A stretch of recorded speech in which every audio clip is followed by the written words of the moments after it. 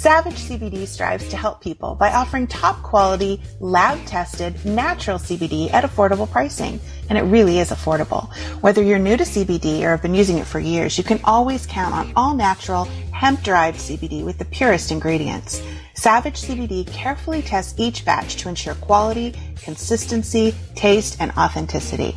They pride themselves on their transparency and believe that you should know exactly what goes into your favorite CBD products. With Savage CBD, you can choose from a range of premium CBD lotions, creams, tinctures, gummies, and so much more. When you look at their website, there are thousands of happy customers who've reported incredible results after using CBD to supplement their daily routine. Overall, Savage CBD's goal is to create the products that empower you to maintain your balanced lifestyle. Whether you need some extra shut-eye at night or you need to find some more calm throughout your day, you can count on Savage CBD to help you reach that goal. And guys, just for listening to this podcast, you can save 20% on your first purchase of CBD when you use our code BRAD20. So go ahead, my friends, start your CBD journey with Savage, and they'll be there to support you with every step of the way. Simply visit SavageCBD.com to redeem 20% off your first purchase of CBD by using code BRAD20 and see why thousands of people are using CBD. Now, Kelly, I've been a CBD user for a little while. I use it when I'm out on the disc golf course. It helps me relax. It's great with muscle aches and pains, and it's really kind of replaced ibuprofen for me. So anybody that's listening to this, guys, check out Savage CBD. We thank them for being a supporter of the Knoll Family Foundation, the Bradley's House podcast, and we hope you'll support them as well.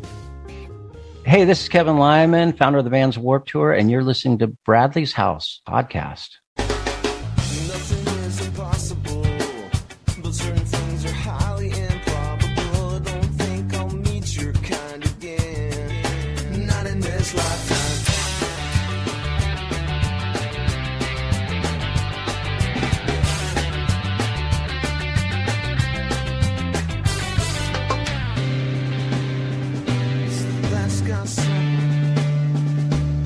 Hello, guys. Welcome back. Come on in. Make yourself at home, as you should when you're a guest in Bradley's house. I am your co-host, Jared Orr. If we are soldiers fighting in this war, Kelly is our general and the executive director of the Knoll Family Foundation, our fearless leader and host, Ms. Kelly Knoll. Kelly, how you doing tonight? I'm doing great, Jared. How are you doing? I'm like I say all the time, Kelly. If I was any better, I'd be jealous of myself. I am living the dream here. That's fabulous, including breaking up fights with your kids, huh? Yeah, I think that's part of the territory. It's a 12-year-old, it's an 8-year-old. The 8-year-old's got like the most middle child syndrome in the history of middle child syndrome. So like he still wants to be cuter than the baby, but like he also wants to beat his older brother in every game and in everything possible. So I spend a lot of time playing in between them. No, I don't know about normal parents, but like people say like, oh, you know, like you don't have favorites, right? Like, oh, you can't have favorites. But like, I'm telling you right now, 99% of the time I go into breaking up an argument already knowing whose side I'm taking, and I haven't heard the story yet. Okay, it's just, I have like this, I just have like this rule in my head, and I'm just like, man, it's been Nicholas the last 2 times. Alex is getting it this time, boy. And it's like, that's just kind of the way that it goes. And, so they think that they're telling me the story, but little do they know I've already made the judgment in my head. Yeah. You know, well, fortunately, most of the time we're a lot smarter than our kids think we are. I think that helps. Yeah, it's definitely a big, my kid thinks that I'm the biggest idiot walking the face of the earth. So, well, yeah, I know. That happens for a while. Right. And eventually he'll think you're super smart, and then he'll go back to thinking you're an idiot again, and then he'll think you're brilliant. And well, you know, kind of how it goes. Mark Twain said when I left home at 18, my old man was the dumbest man I ever met. And I returned home at 21, and I couldn't believe how much the old man learned. Exactly. So, exactly. Yeah. So you have that to look forward to. Right. Yeah. I hope I make it till they're 21, but at this point it's, they're wearing me down quick. So, Kelly, we have another fun show lined up again today. I always get so excited, about getting on here and chatting with all of the different people that we have coming on. I know I say that every single week, but I genuinely mean it. We always have fun conversations. You always line up incredible house guests for us. Kelly, who's our house guest in Bradley's house today? Today we have a musician that I'm super looking forward to talking with. He's known for being super positive and upbeat and has just a real unique sound that blends reggae, folk, and hip hop. Today we have Aaron Wolf with us. Aaron, thank you so much for being on the show. Hey, thanks for having me, Kelly. What's up, Jared? What's going on? I'm sorry about that. I'm here and I'm complaining about my kids, and then Kelly's like, we got this super positive and upbeat, and I start the show out and I'm like, my kids are ruining my life. So I'm sorry. I'm sorry. Kelly gave you the right introduction. I apologize that I kind of rain on the parade in the beginning there. You're going to bring that positivity to us now, though. Yes, he will. Yeah. Well, it's like there's already, obviously being a parent has its own challenges that I've definitely not experienced myself. But had you not told me that you had just gotten done handling business with the kids, I wouldn't have known because you had some positive energy yourself. So thanks for having me. It's so exciting to talk with you guys. Well, I'm going to start out with a question that I actually got. I talked with a friend of yours today and I said, I'm really stoked. I'm talking to Aaron tonight for the podcast. Is there anything you think I should ask him? And here's what he said, what he wanted me to ask you. He said, you're always encouraging and positive to others. How do you balance that with self-care? How do you recharge your batteries and stay so positive all the damn time? I thought that was funny. He threw in damn time at the end there. But so tell us, what's your secret, Aaron? Well, the secret is that I'm not always positive, obviously. He's an honest man too, apparently. It's basically, there's like two different types of people that I've noticed, and I try to be as much as a lifter as I can instead of someone who's leaning on other people. And I just feel like it's really easy whenever things are going good in our life. It's a lot easier to help other people up if they're having a shitty day, or sure, I don't know, if they don't have a means to earn money, or whatever the case may be. Even like with your kids, if they don't have the knowledge to know certain things, it's good to be able to help other people and to basically not put our burdens on other people as much as we can. And not only that, but to place more attention on the things that are going right.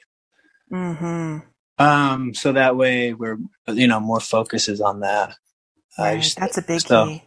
So yeah, that's it. It's definitely not, there's no real secret to being positive all the time other than that. I don't really know anybody who is, but I do try to, I try to lift people up with the things I create, because there's already a lot of heaviness, that we all experience. And do you ever feel like you're giving out so much that some days you just don't have it to give?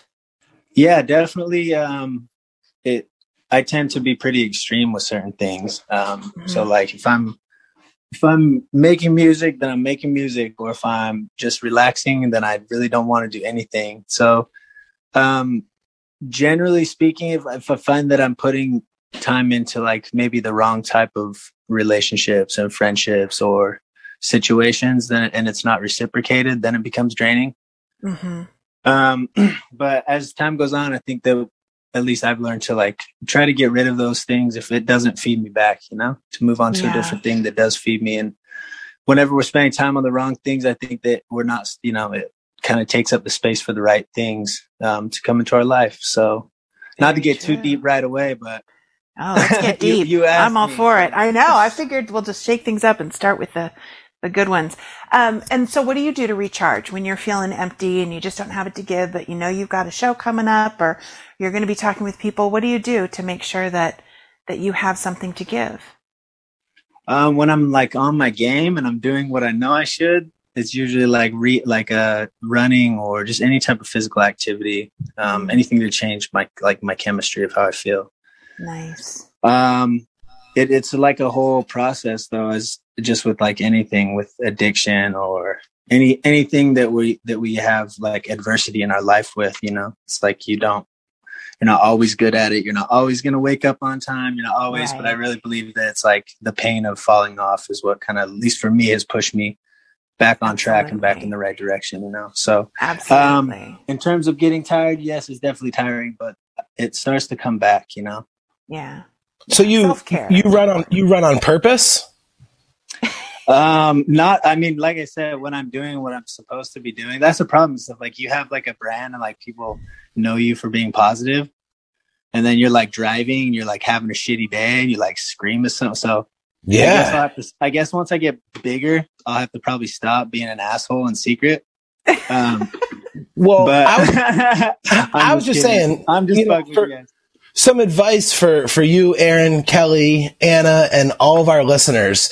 If we're ever someplace and you see me running, follow me. Something bad is happening. And that is the only reason I am running. So if you ever see me running, just drop what you're doing and fucking follow me, because trust me, I know what's going on. So you're not out there getting that runner's high, Jarrett? No, if you see me running, it's like, I know some shit's going down. Just follow me.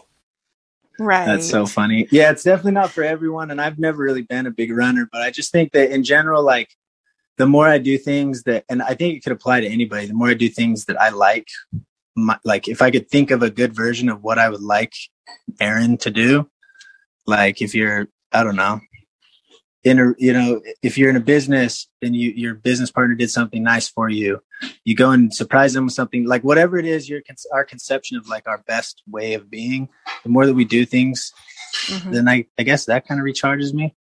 That whenever I do things that are in line with that. So if I'm like supposed to wake up early, then I do it, then it builds momentum for myself. But if I don't, then it like almost has the opposite effect, you know? Yeah, that's true. The more you do what you know you're supposed to be doing, the better you feel about yourself, and then the easier it kind of becomes painful to not do it. And that's the whole shit that I never really got, you know? It's like, that's why people exercise or lift weights and I'm not like super into the gym all the time either, Jared. So I'm not trying to give you like, hey man, you got it. But I'm just saying like, so that's not where I know you from. Cause I saw your picture and I was like, man, I know this guy from somewhere. Apparently we didn't maybe it's the gym. We didn't share the treadmills together. No, but I will say that I think there is something to be said, about positive thinking and, just to hear the way that you talk about it. I know that throughout my life in sales, I would like give myself pep talks in the morning as I was getting ready for work. And like my kids would look at me like I was crazy, but I truly believe that, if you speak that positivity into yourself, you're able to then project it on to others. And positivity it's truly contagious. Like, I don't care how shitty of a mood you're in, when there's somebody that just has that right positivity coming off of them, it can change your day in a second. There's this, I didn't know that you had done sales. That's awesome. I did door to door for like 10 years.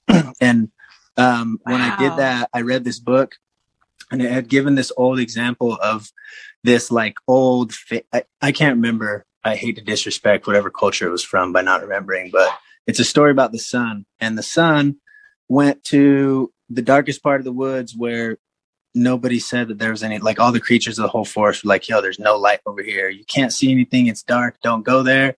And the sun went there and he didn't know what they were talking about. Right. And so there's always been people in my life that I've like seen that way. And whenever, like you were saying, they come into the room and their aura and their energy kind of lights you up. And so I've been lucky because I feel like just seeing the people that I've met through music and within this community that I've recently kind of like been introduced to, just seeing them and, just a result of all the different things all the times we spent together and stuff like that, that kind of like lights me up, So again, going back to like things that feed us back whenever we put energy into them, that's like a really big thing for me. That's cool. Did you grow up in a real positive environment? Where did you learn all this? Knocking door to door. Yeah. Door to door sales for like 10 years. So I grew up in Salt Lake City and I had a band until I was like maybe 19.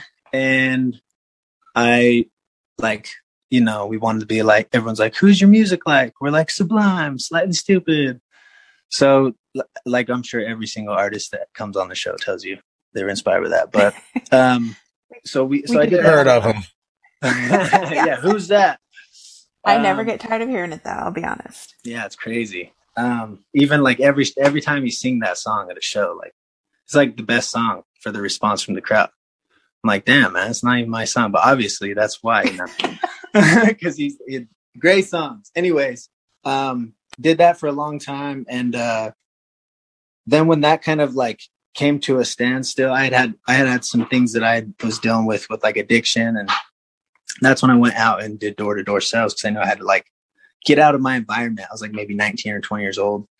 And then I did door-to-door, and that was like my way of raising money so that I could go and produce music and create songs and all that. But I just found that I could never quite, it's like the carrot, you know, it's like I could never quite get enough money to what I thought I needed to be able to put out music. What were you selling? I did alarm systems, and then I did satellite TV. Yes. And then I finally moved out to California to do solar, because I was like, man, I can't go for a summer at a time and then come back, and a summer at a time come back and never really get momentum. And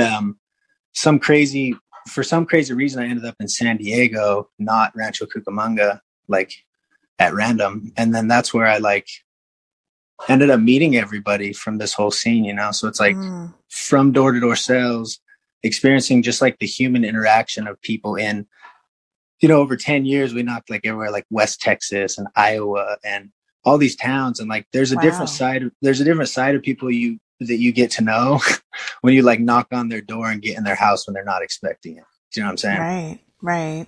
Give us there had to have been a crazy story. There had to have been, in 10 years of going up to people's front doors, something crazy happened at least once. Oh man, you know it. It's like, yes. I met the dudes that his dad was like so it was the father of the violin player for Dave Matthews I met one time. And the whole time, like, I'm out there like doing this, and in my mind, I'm like doing it to earn money so I could go and, you know, create music. And I ended up finding out that like I moved out to California, and the solar company went under, and then I didn't have any money, you know what I'm saying, to show for like that whole downline of bill and everything. Wow. But anyway, that's what put me in San Diego. And in terms of just like crazy stories for door to door, like every day, I mean, but that's what's cool is you really see all aspects of people. Like, sure, you're going to have a bunch of people who are dicks too, but then you come across the sweet lady who for no reason to trust you. And like, she's like, come on in. You're like, are you sure? Like, man, for real? So anyway, yeah, like I traveled a whole bunch, and it ended up kind of putting me here in Southern California. And that's where I just played a whole bunch of bars. I just went straight from doing like the sales stuff when the solar company that I was with went out of business. I just, you know, if I was going to start over, I was just going to try and do it myself. And so I did that for like 2 or 3 years. And then when the pandemic hit, that's kind of like when everything all changed, you know? Well, you're still selling as a musician. Everything is sales. People get a lot of things confused, but everything is sales. I mean, you're selling yourself right now to venues and to fans, and you know, you're not knocking on doors, so to speak, but you're still out there working social media and everything you can to sell yourself. Everything is sales. So you got a good background to get yourself going for your music for sure. Man, well, I love people. And that's one thing I learned is that people are so resilient. What? Like, and you can make it through everything. Like people are so insanely resilient, you know, like it's just unbelievable. And then their pain can be like transformed into like literally like for the specific, it seems like, I know it's maybe not the reason, but for the specific reason to help someone else later on, you know? I mean, I think it's beautiful what you guys are doing. And that's why I was stoked beyond this, because it's not, I mean, you talk about like epidemic, like things that affect a lot of people, and addiction is definitely, I mean, you don't know anybody who doesn't know somebody, you know? Yeah. We've all been touched by it in some way or another, either personally or a loved one, or, I mean, it's just, you know, it's impossible to escape. But I think that that's one of the beautiful things, and one of the things that I really hope we can help people to understand is that it is just part of the human condition. You know, it's nothing to be ashamed of if you're struggling with it. It's nothing to look down on somebody for if someone you know is struggling with it. These are all just parts of the human condition that we all go through in some degree or another. And, you know, for people who are struggling with it in the moment, the biggest thing I think they need is our love and support. and, not to be looked down on or, to be made to feel like they're shit because of what they're doing, because really it's just part of being human. And I really do believe that. So tell me what it was like growing up in Salt Lake City. I'm guessing it wasn't exactly how it was in SLC Punk, which was a fabulous movie. It is a good movie. Yeah. Do you love that movie? But yeah, it's a good movie for sure. It definitely wasn't like that. But we, I guess like we first got like a hip hop music station and like 2000, it was like way behind, it was like years behind. So it was really quiet and stuff as high school came around and like the internet and stuff started popping off. I graduated high school in 2007. It started getting a little bit cooler, but it was really just like I had my band and we had some good momentum for a while there locally, but I didn't realize how big everything was, Mm-hmm. So I kind of had already gone through everything I'm doing now just back home, but it was cool. Got 2 older brothers. I played sports and what sports did you play? I played like all sports. I loved like pretty much any sports that like football, basketball, baseball. And then I ended up getting in my band when I was like 12 years old. So I kind of had like split groups of friends, Yeah. Different worlds. Yeah, but it was cool because I could kind of bring them together. Nice. So it was pretty fun. But yeah, so Utah's cool. 12 was young to be starting a band. Yeah, kind of really. Now that I look back on it, it's kind of a crazy story. So one of my family members, a sibling of mine, had a little experimentation over a weekend with some substances, and it had made him pretty much have to go and get checked into like a hospital for a few days. Oh, wow.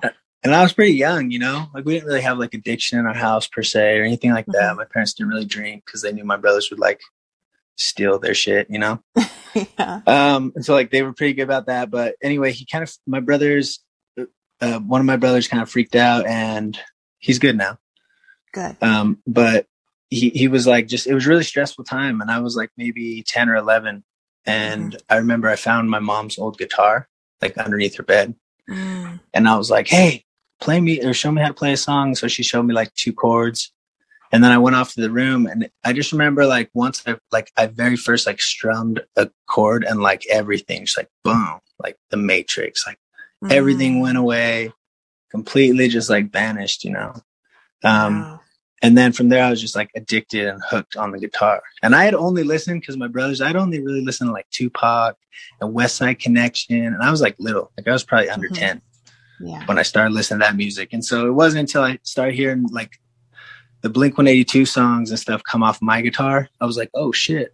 I was like, I like this guitar stuff. And then I started hearing Sublime and all. I was like, oh, this is like the rap music I've been listening to, kind of so brought it all together, huh? Yeah, and then I met this local kid that was in my school, and we started kind of going. So it's really been like it's been only 3 years since I put out music, like officially, but it's really just been this long, like winding road where it's pretty crazy that I'm talking to you right now, honestly. That's rad. I love it. That sounds like a great journey. Yeah, what'd you guys call yourself? What was your band when you were 12 years old called? The Jarrett Orrs and the Hitting the Gyms. Dude, you were probably crushing it. Dog, I'm telling you, check out our old remixes, bro. Yes. I'm telling you. But yeah, man, it's definitely like it's an ongoing process, and it's really just pretty special that music is able to affect so many people. It's like something that's created in a moment can go on for so long. So I feel lucky to be involved with that, and that it can be used, for good things like what you guys are doing. Really, really dope. Trying. Yeah, absolutely. And I think people underestimate the power of music a lot of times. And that was one thing we realized when we first decided to start the foundation and, build Bradley's House, was that this is a powerful tool in not just in life, but especially in recovery. So to be able to incorporate that into the entire program, I think will be really awesome. Yeah. I think what kind of music? Go ahead. I'm sorry. Oh, I was just going to say this, like, a big reason that I was using it was because I felt like bad. You know what I'm saying? Like I didn't feel good. So I would want to do stuff that would make me feel good, like basically black and white. Yeah. And that's what I've noticed with just this community. And I think anytime you get a group of people who rally around something, you know, it really gives meaning to their lives, and it gives them like, you know, then there's also like pleasure associated with not doing the wrong things. Right. Yeah. I think the pandemic has showed people too a lot about how important music is to them, you know, because so many people, that's been a lifeline for them, the live streams and, you know, all that kind of stuff that they've been able to tie into when they couldn't all of a sudden go to live shows anymore. You know, when it's just there, you take it for granted, but when all of a sudden it's gone, you realize how much it adds to your life and how much you need it, you know? Yes, definitely. Yeah. So what kind of music were you guys playing when you first started your band when you were 12? I would say it's like the same. It's just kind of like similar to how my music is now. It's like hip hop and reggae influence and funk influence. So it just right was. Away. Yeah, I mean, it's always kind of like it's been hard to ever like really choose a genre and define it. But it's just always kind of been me, you know. Like I'll write the songs and then I'll have people that help make it better because they can add their own unique stuff. Just you know, that I play with, whether it's producers or people in my group. It's that was like so long ago that it's almost like it didn't even take place. But it's been cool just to kind of like re-tap back into that as I've started really playing shows and stuff this last year.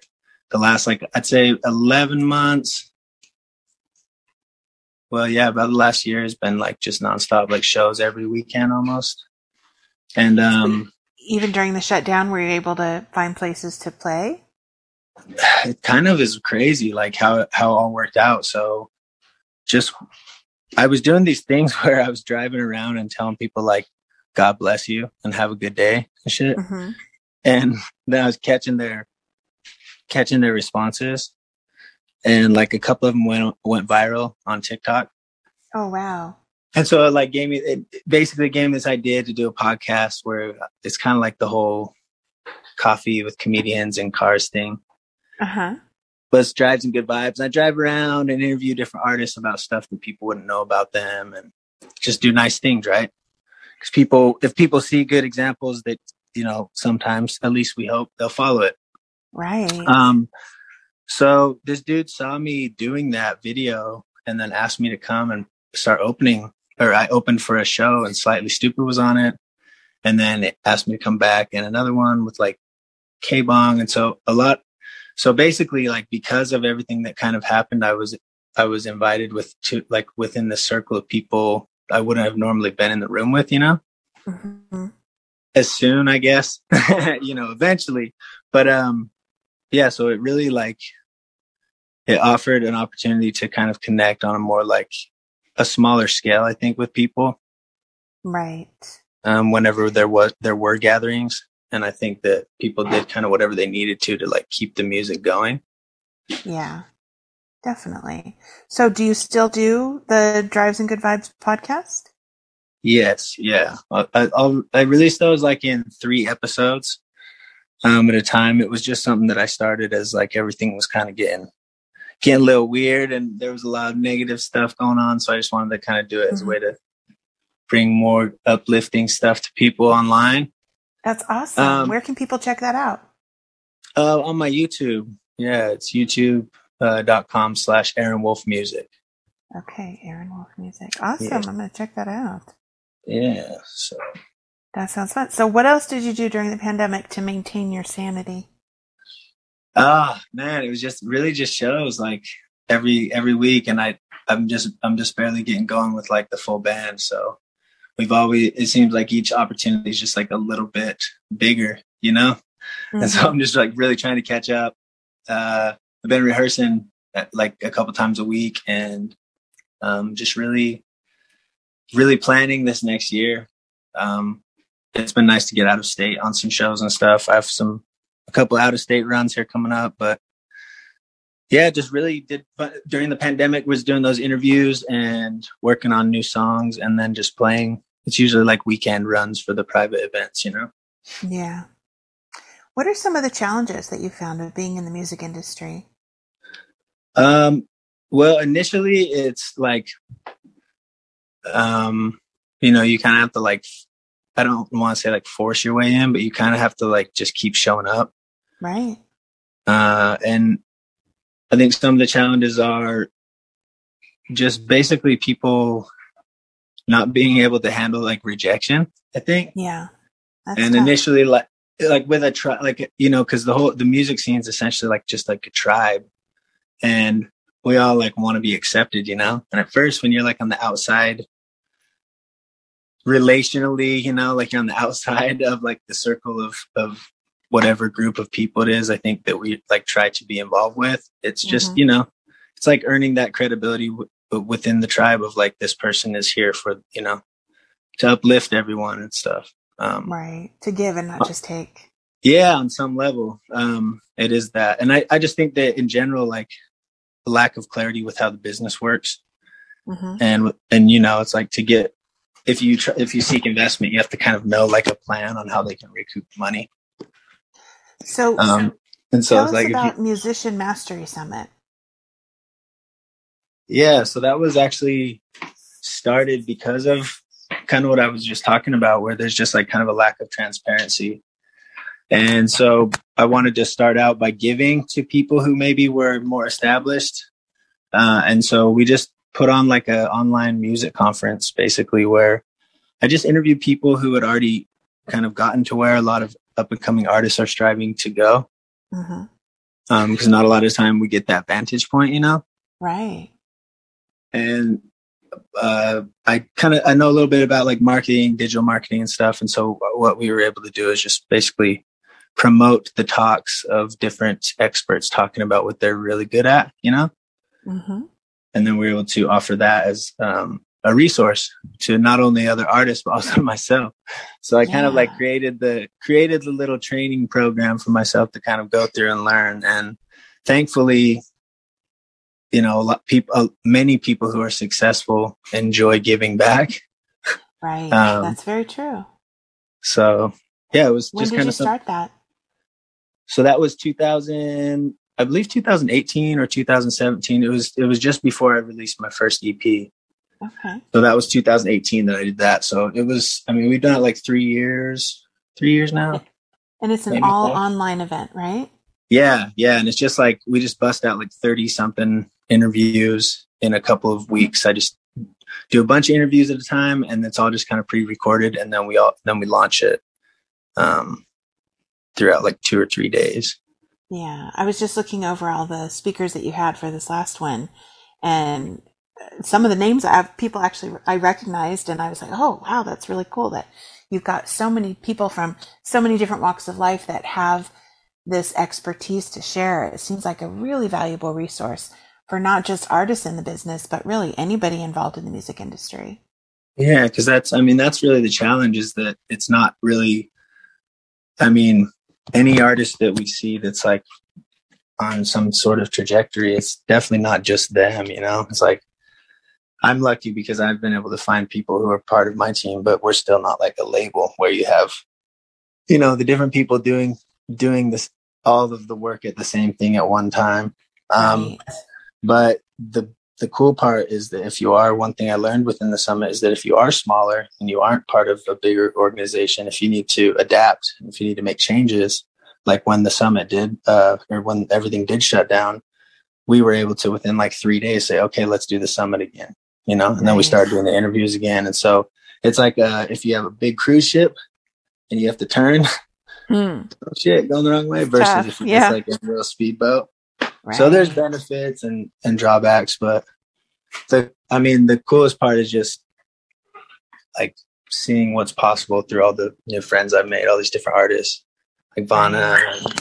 It's really, really inspiring stuff to be around all these cool musicians. So for someone who would be interested in the Musician Mastery Summit, where do they get more information? It's just musicianmasterysummit.com. You can go there. They're all just recordings on there. It's like a digital product now. And we'll probably do more of those. This next year is really going to just be focused on releasing music and getting out to tour and stuff, you know? Yeah. Getting back to normal life. Yeah. I mean, we'll see.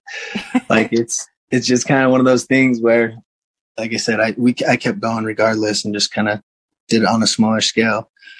So I guess that's one benefit of not having played like big stadiums and stuff yet, right? Right. I was like, hey, here we go. Keep moving forward. And I also think a lot of that comes from the sales stuff. Jared, what did you sell, man? You name it. The majority of my sales was in the automobile business, though. I started that when I was 17. And it drained me. So I started an advertising business in Portland, Oregon. And that's actually how I got into podcasts, because I wanted to sell advertising for podcasts. And it turns out that everybody already has somebody that does that. So I was like, well, then I'll start my own fucking podcast then. How about that? And it's funny because you're talking about this music mastery class and how you people that don't know and they need to get the insight. I wish when I started my first podcast, because I was like, yeah, man, all these people have these podcasts. They're not that good. I could do better. So I'll just talk somebody into doing a podcast with me. And I got together with this professional wrestler that I watched as a kid, and I pitched my whole business plan, because I thought of everything. I mean, I came up with everything. I put a lot of time into it. I pitched the entire business plan, and he was like, yeah, man, let's do it. And when I got off the phone, I was like, how the fuck do you make a podcast? I don't know. I could barely get my computer to turn on. And now he's in Kentucky and I'm in Oregon, and I've got to figure this out. And luckily somebody that worked for the advertising company actually had a computer background, and he was kind of able to help. And that's how I got started until I met Anna, and obviously the rest is, so I sold everything, but advertising and cars mostly. But at one point when I was 17, I did get a job at this place on Niagara Falls Boulevard right outside of Buffalo, New York. And we sold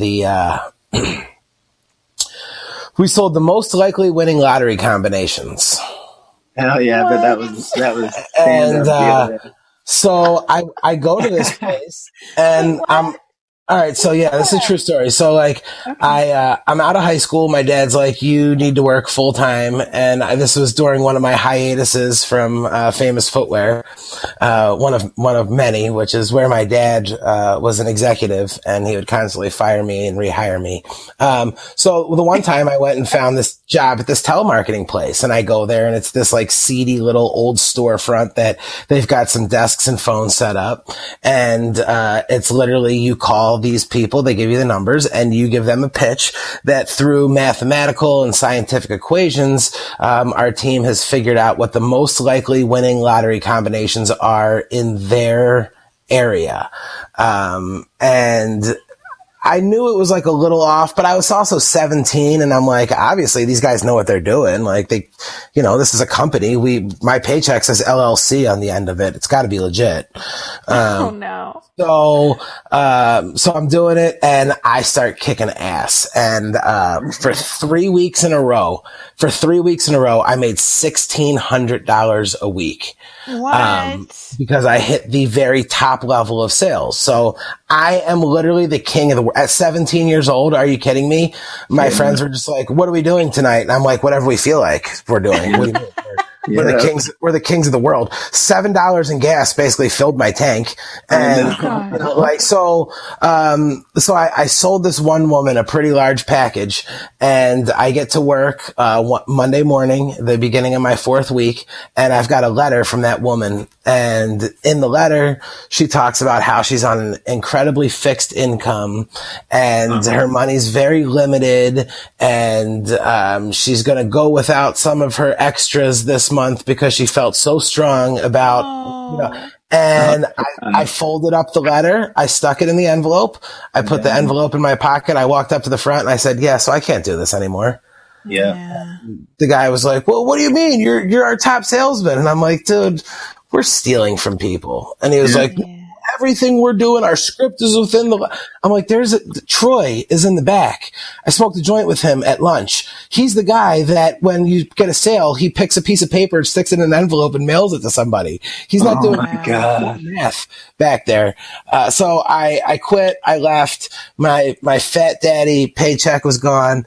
And, like a year and a half later, the place got raided and the owners went to jail. And, it was like a whole big thing. But it ended up, they got busted and went to jail in St. Louis. They had moved out of this office and moved on to the next place and probably started a new LLC. But yeah, so I sold the most likely winning lottery combinations. What a genius move too, because, they would buy their lists.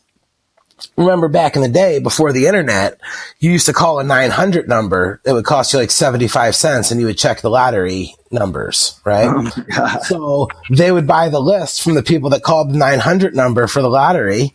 And they would also buy lists from the psychic networks. So you're calling people that are already thinking that something crazy is going to drop into their lap or that are playing the lottery all the time. But yeah, so I sold some crazy shit, but the most likely winning lottery combinations was probably that was my craziest one. That was pretty crazy. Did you have in the back, sorry, this was from the last little segment of that. Did you have in mind that one dude who helped you with the podcast whenever you said yes to that, or did you just say yes to doing the podcast? I just said yes to doing. I honestly, him, right? I honestly did not get that far. I don't know how that part of the plan just like, I just figured it was easy, you know, like everybody was doing it. How could it be that difficult? So like, I'm sure but I don't have a podcast yet. So why would I have to learn how to do one until I have one? And how am I going to get one? And the only way to get one, if you're going to get a celebrity to do it, is you have to be able to map out how they're going to make money and how little work they have to do. And so I had everything all set. I answered every single question. He was like, yeah, man, let's do it. All right, boom, let's do it. And I literally hung up the phone and I was like, what the fuck? Now what? Like, how do you log into YouTube so you can get on there live? Like, how does this work? And, so I asked a few of my buddies at the business that I had a call center. And, I had a computer guy at the call center. So I figured at the very least he could set me in the right direction. And he was like, oh yeah, man, I could do it. No problem.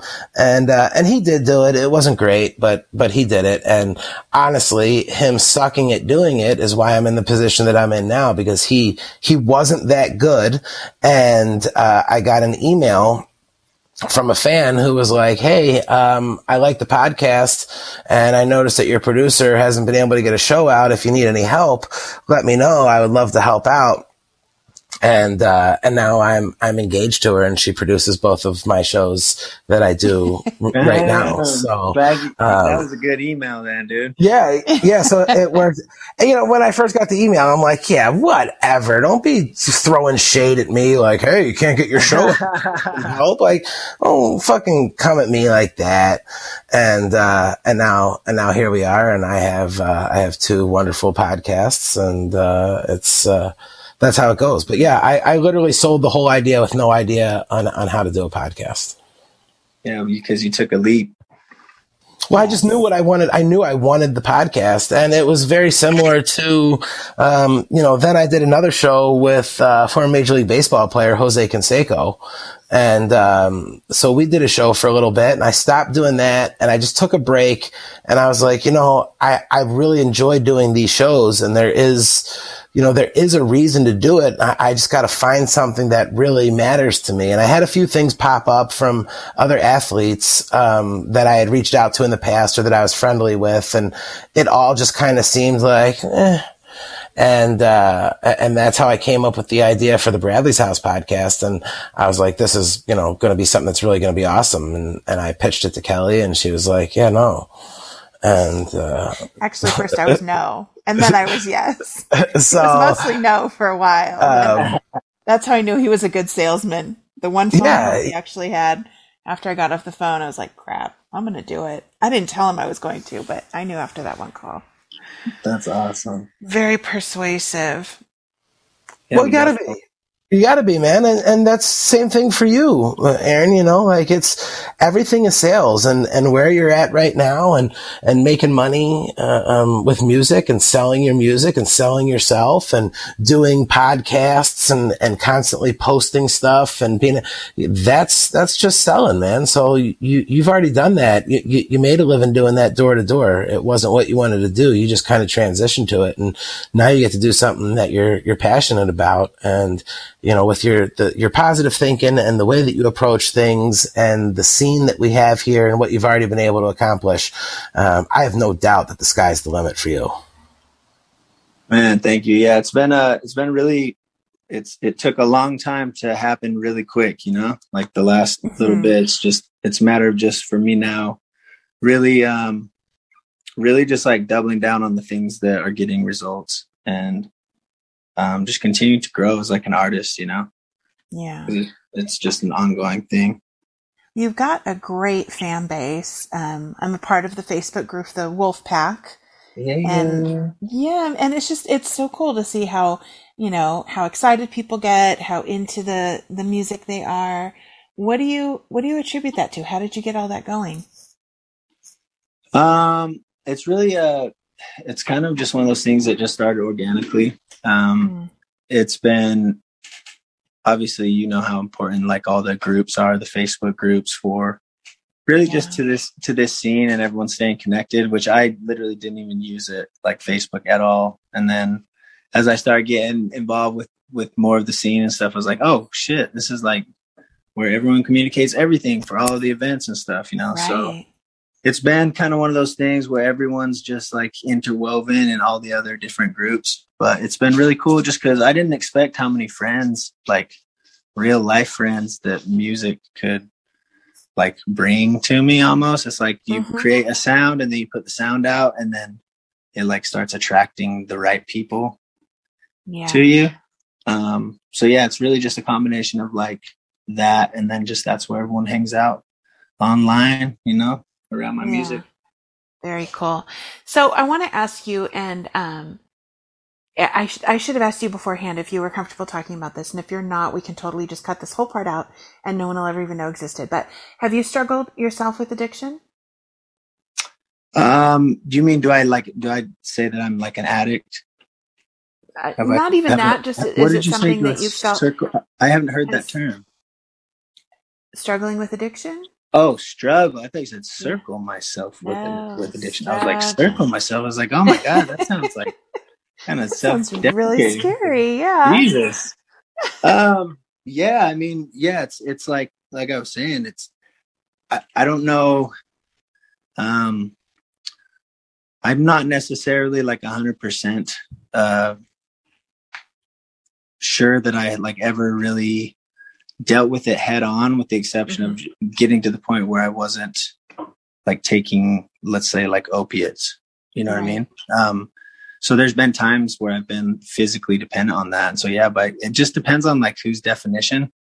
I don't really see myself like that anymore but I definitely am addicted to like the things I'm addicted to, like I'm addicted to waking up and like coffee, or like I use nicotine every so often, or even work habits, so I think that I'm like very much extreme and I can get into certain things. But yeah, I definitely have had moments in life where now that I look back on it, I feel like it was more, there was underlying issues and the addiction was more of like a side effect or like something that I was using to cope with, Sure. But yeah, there's definitely been times in life where, that's been an issue. And thankfully, I don't know how, I didn't go down the same road that a lot of like my very best friends did, Yeah, that's good. And it's not something I really, really talked about much just because, like I said, it's been such a long time and I don't really struggle with it right now, Yeah. But I have so much, it's like a cup, it's like an empty cup. If you try to pour like water into it, like there's no room. So I feel like right now I'm in a good place where if, no matter what happens, it's like I have like the certain things in my life right now that I'm so happy about that I can kind of like withstand. That's awesome. Pretty much anything, Yeah. So, it definitely has something it helps to have something positive to focus on. Yeah.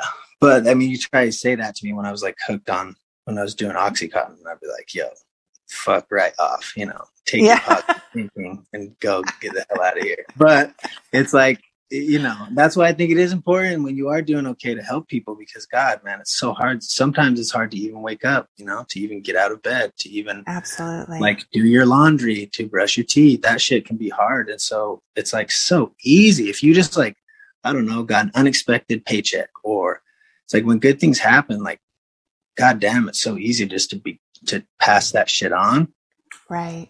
And some people are born with lives that are really easy, and other people are born with lives that are just like kind of fucked up, and just by the luck of the draw. So I guess that's kind of like my whole outlook on that stuff. But as of right now, I'm not struggling with addiction. Maybe to music, a little bit.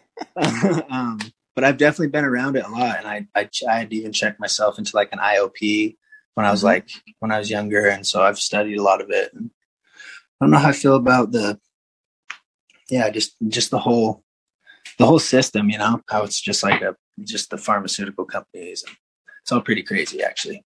I agree. It is very crazy. But fortunately, there are a lot of groups out there that help people get on the right path. And, so that's good.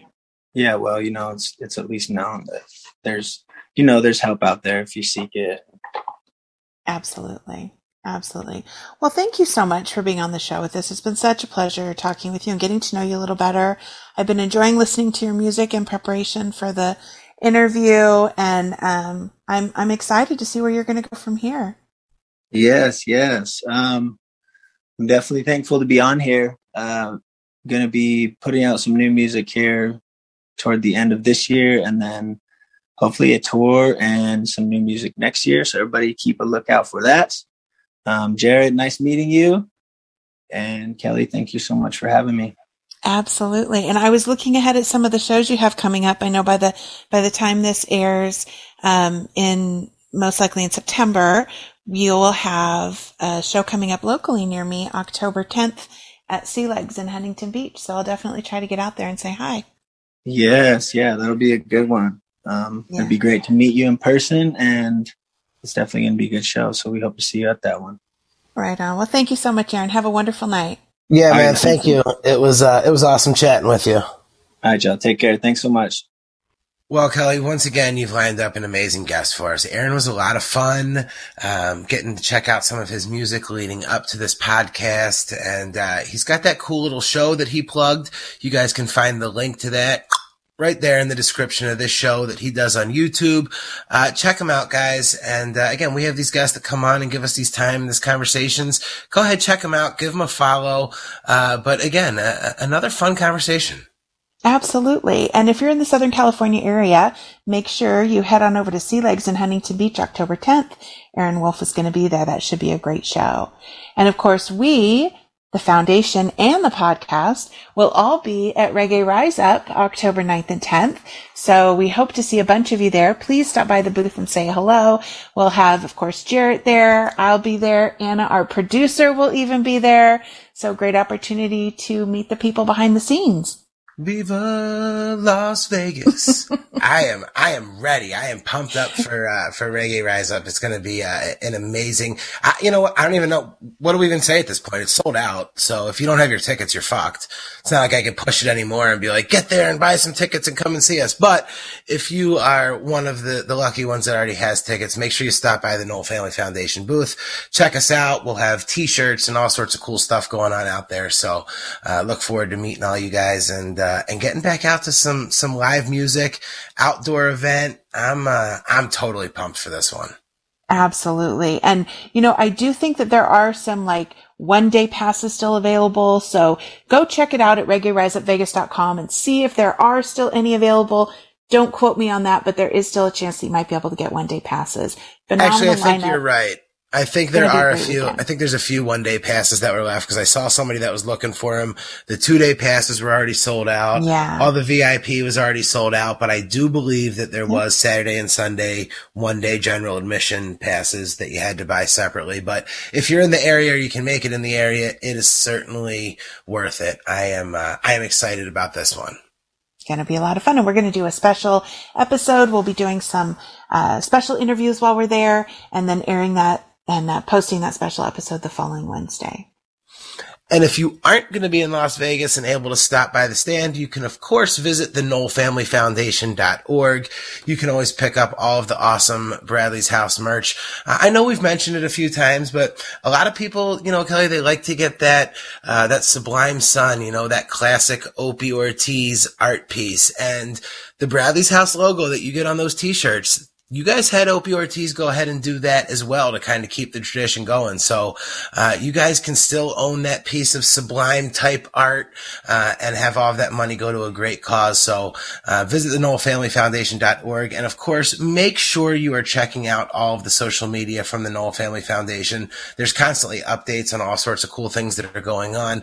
Hopefully you were able to partake in the auction, that had just passed. But when you're following the websites, when you're following the social media pages, you're going to be one of the first to know about that. And make sure you click subscribe wherever you're listening to this show. It's going to make sure that you guys get all of your updates. You know exactly when a new show's dropping. You'll never miss one. So go ahead and hit that subscribe, hit the like, give us that 5-star rating as well. It means a lot to us and helping us continue to grow this show. And of course, a huge thank you to our friends over at Savage CBD.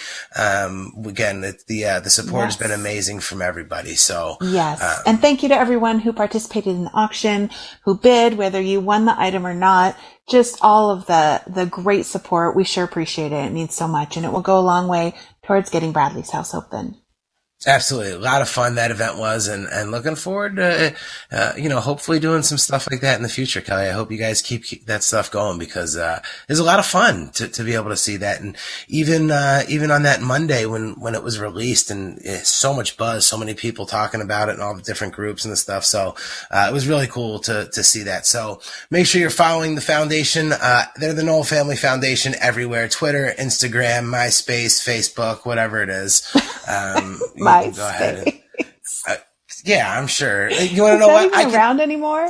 Guess what? Nobody can log into their fucking MySpace anymore, so they would never know if we really had a Knoll Family Foundation page or not because they're all thinking to themselves. Well, that's where all magic happens. Right. Yeah. That's where all the good stuff happens. But we know that none of you guys can remember your passwords from 2007. So nobody can get on to MySpace to keep up on it. So in the meantime, you'll just have to check Twitter, Instagram, Facebook, all at the Knoll Family Foundation. And like I said, lots of cool updates there. Now, Kelly, every single week, everybody gets to leave with a smile. And how do we do that? We play an awesome song. And usually it's something that is, from our guests. So what is everybody going to be let out with today? Today we're going to hear Count for Something by Aaron Wolf. Enjoy it, guys. Until next time, I'm Jared Orr. She's Kelly Noel. We are out of time. That means you don't have to go home, but you have to leave Bradley's house.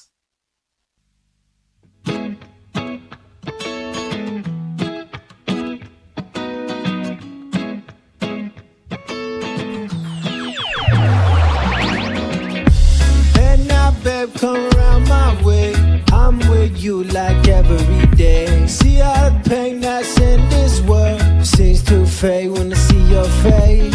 Love like water flowing deep, you the flame like the air I breathe. Light me up when I can't say. In the end this love will count for something.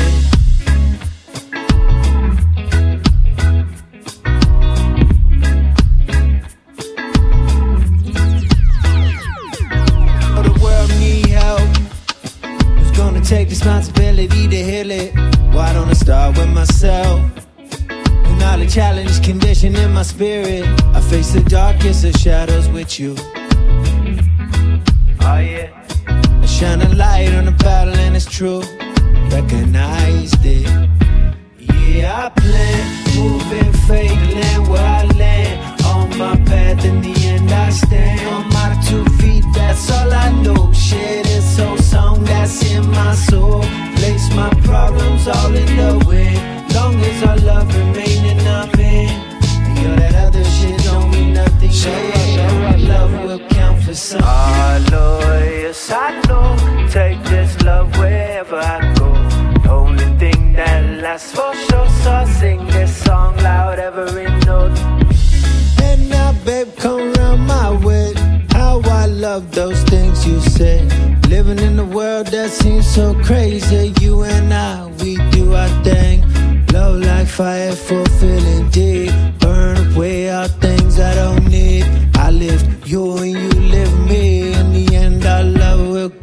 something.